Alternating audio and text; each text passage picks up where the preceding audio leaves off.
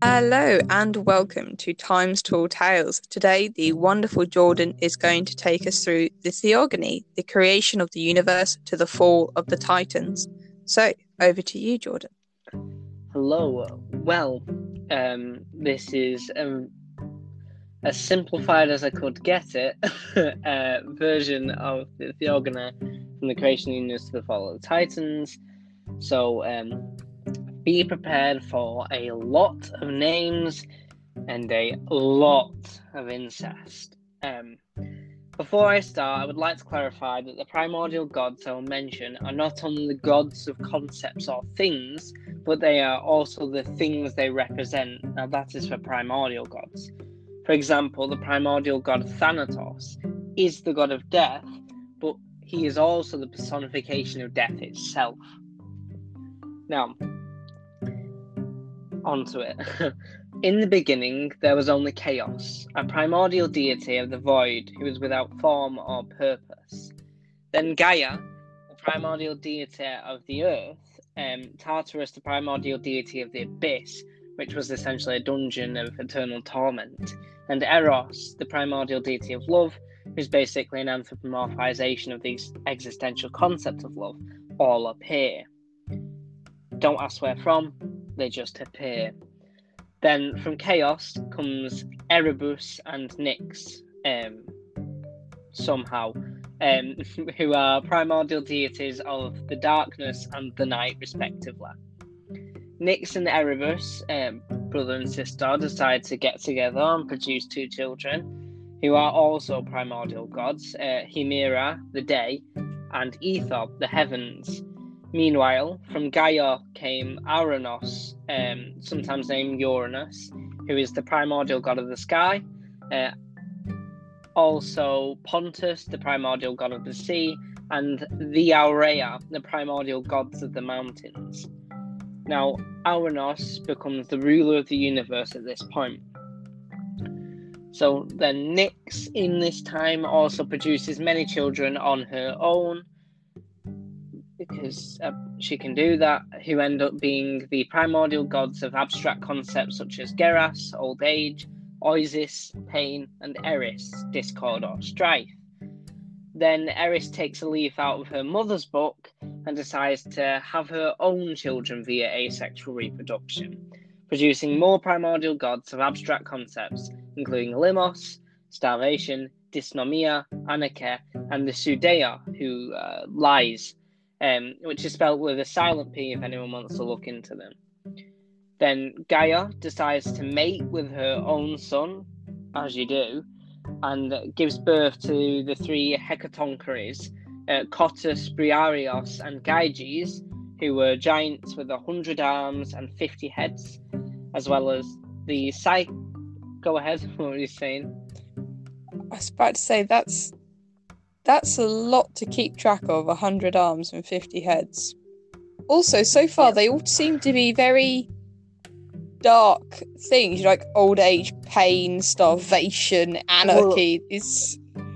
I mean, you've got to think of, the darkness and the night, they gave birth to the day and the heavens, but then the night itself is giving birth to old age, pain, and strife. And I must say, a lot of other things. They also give birth, Nyx also creates things like Hypnos, sleep, the Oniroi, who I cannot for the life of me remember what they are the gods of. But anyway, many gods. So Gaia also gives birth to the Cyclops, who were three Cyclops brothers named Brontes, Sterapes, and Arges. And also from the union came the main Titans, who are now list off as quickly as possible. Oceanus, Titan of the sea, Cuus, sometimes named Koios, Titan of intelligence, Creus, the Titan of constellations, Hyperion, the Titan of heavenly light, Iapetus, Titan of mortality, Thea, Titan of sight and the clear blue sky, Rhea, Titan of female fertility and motherhood, Themis, Titan of law and order, Phoebe, Titan of the smart and of prophecy, Cronus, Titan of the harvest, Tethys, Titan of fresh water, and Mnemosyne, Titan of Memra, which is spelt with a silent M. Now, Ouranos, seeing that the Hecatoncheires and the Cyclops, decides that his children are so ugly that they deserve imprisonment, and so yeets them down to Tartarus, the dungeon of eternal torment I mentioned earlier. So, well done, Ouranos, Dad of the Year. Now, Gaia, understandably upset that her children have been punished to eternal torment for being ugly, fulfilling the age-old statement of faces only a mother could love, decides to hatch a plan. She tries to get her grandchildren, Titans, to overthrow their father, Ouranos, but they're scared of their father. But Cronus, the youngest, absolutely despises his father and says that he'll do it.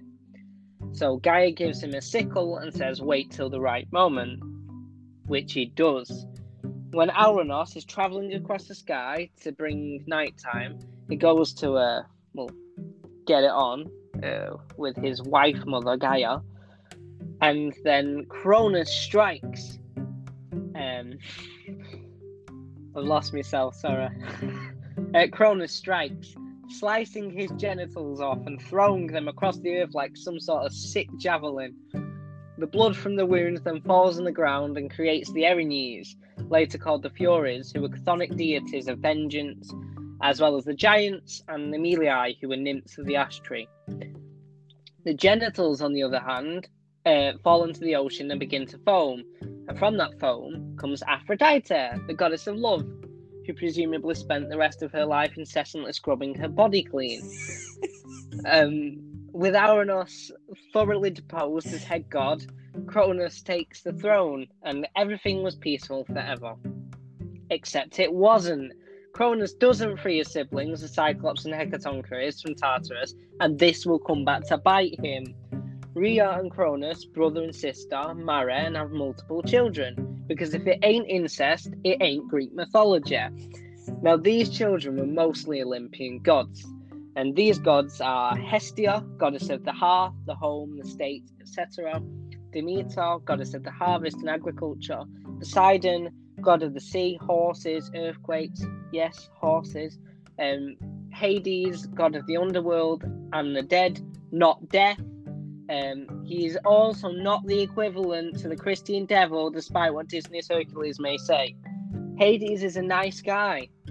Why will no one recognize this? Wow. I've never heard anyone I've never heard anyone plead for Hades. Hades that's is a new one. Guy. I mean, Zeus, serial rapist. Poseidon, serial rapist. Hades, kidnapped this one person one time. Held her against the will. It was just one kidnapping. And just the one. And then apparently she willingly stayed because she decided to eat a pomegranate. I mean, that's like basically legal. Yeah, basically. And then Zeus basically said to her mother, well, I say that half and half, so... And other than that, there's not really any problematic things. Zeus was out here, like, raping everything in sight. True. And anyway, so the other gods were Hera, goddess of women, childbirth, family, etc., and Zeus, god of thunder, lightning, favourite! Yeah, guest friendship, etc. Now, Gaia prophesies that one of Cronus' children will overthrow him one day. So Cronus makes the only sound, rational decision possible. He eats his children. Rhea, clearly not into this, asks Gaia and Ouranos for help hiding her sixth child, Zeus, away. Gaia feeds him a rock instead of a rock in a blanket instead. So way to go, Cronus, with his observation skills. Zeus is raised by Gaia and then decides to overthrow his father.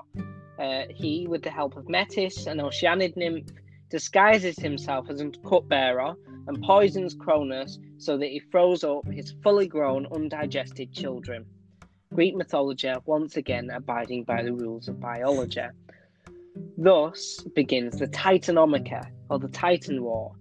Zeus frees the Cyclops, who forge him his lightning bolts, and along with his siblings and some other gods and titans, he wages war against his father and the other titans. 10 years pass, and nobody's winning. So Gaia suggests that Zeus should release the Hecatoncheires. Weirdly, the Hecatoncheires somehow helped to win this war. I mean, who would have thought that these 100-armed, 50-headed, huge giants who are immensely powerful could have helped this whole time? So the Olympians win, and thus begins the Olympian Age. Zeus, Poseidon, and Hades draw lots to see who gets to rule which part of the universe. Zeus getting the sky, Poseidon the sea, and Hades the underworld. Then Zeus marries Metis, and she gets pregnant. But Gaia warns that she will bear a daughter more cunning than him, and then a son who is more cunning and will also overthrow him. Learning from his dad's and grandfather's mistakes, Zeus makes the completely normal and understandable decision to absorb his pregnant wife, who now lives in him almost like a conscience. Then Zeus marries his sister, Hera, and bumps out a few children, namely Ares, god of war, and Hephaestus, god of fire and forgery, etc. Then one day he gets a splitting headache and decides to smash his head open. Because, yes.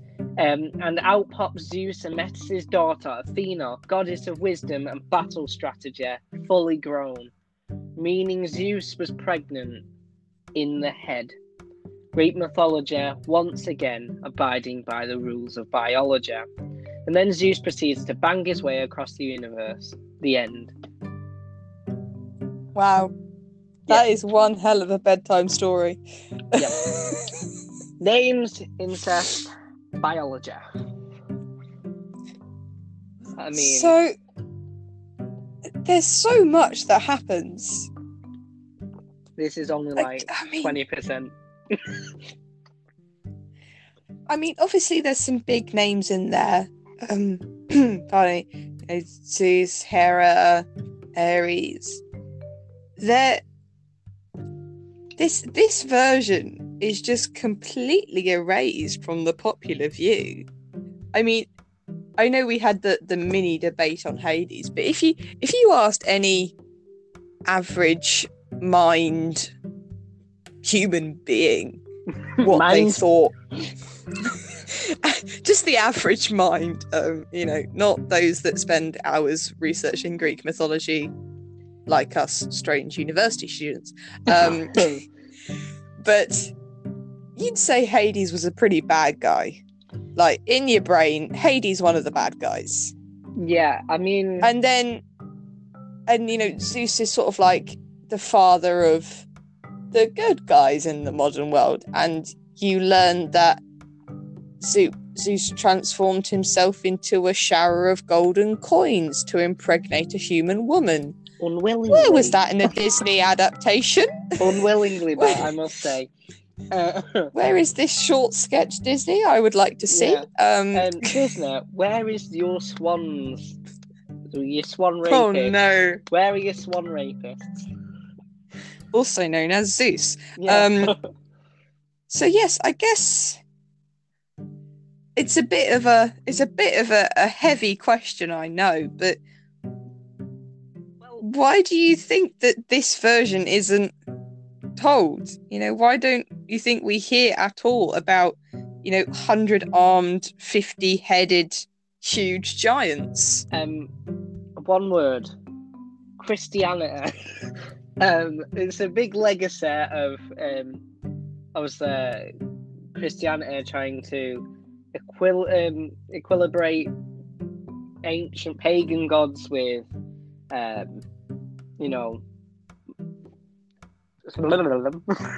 with a Christian god. Sorry, lost my words. Ah, yes, I know that god very well.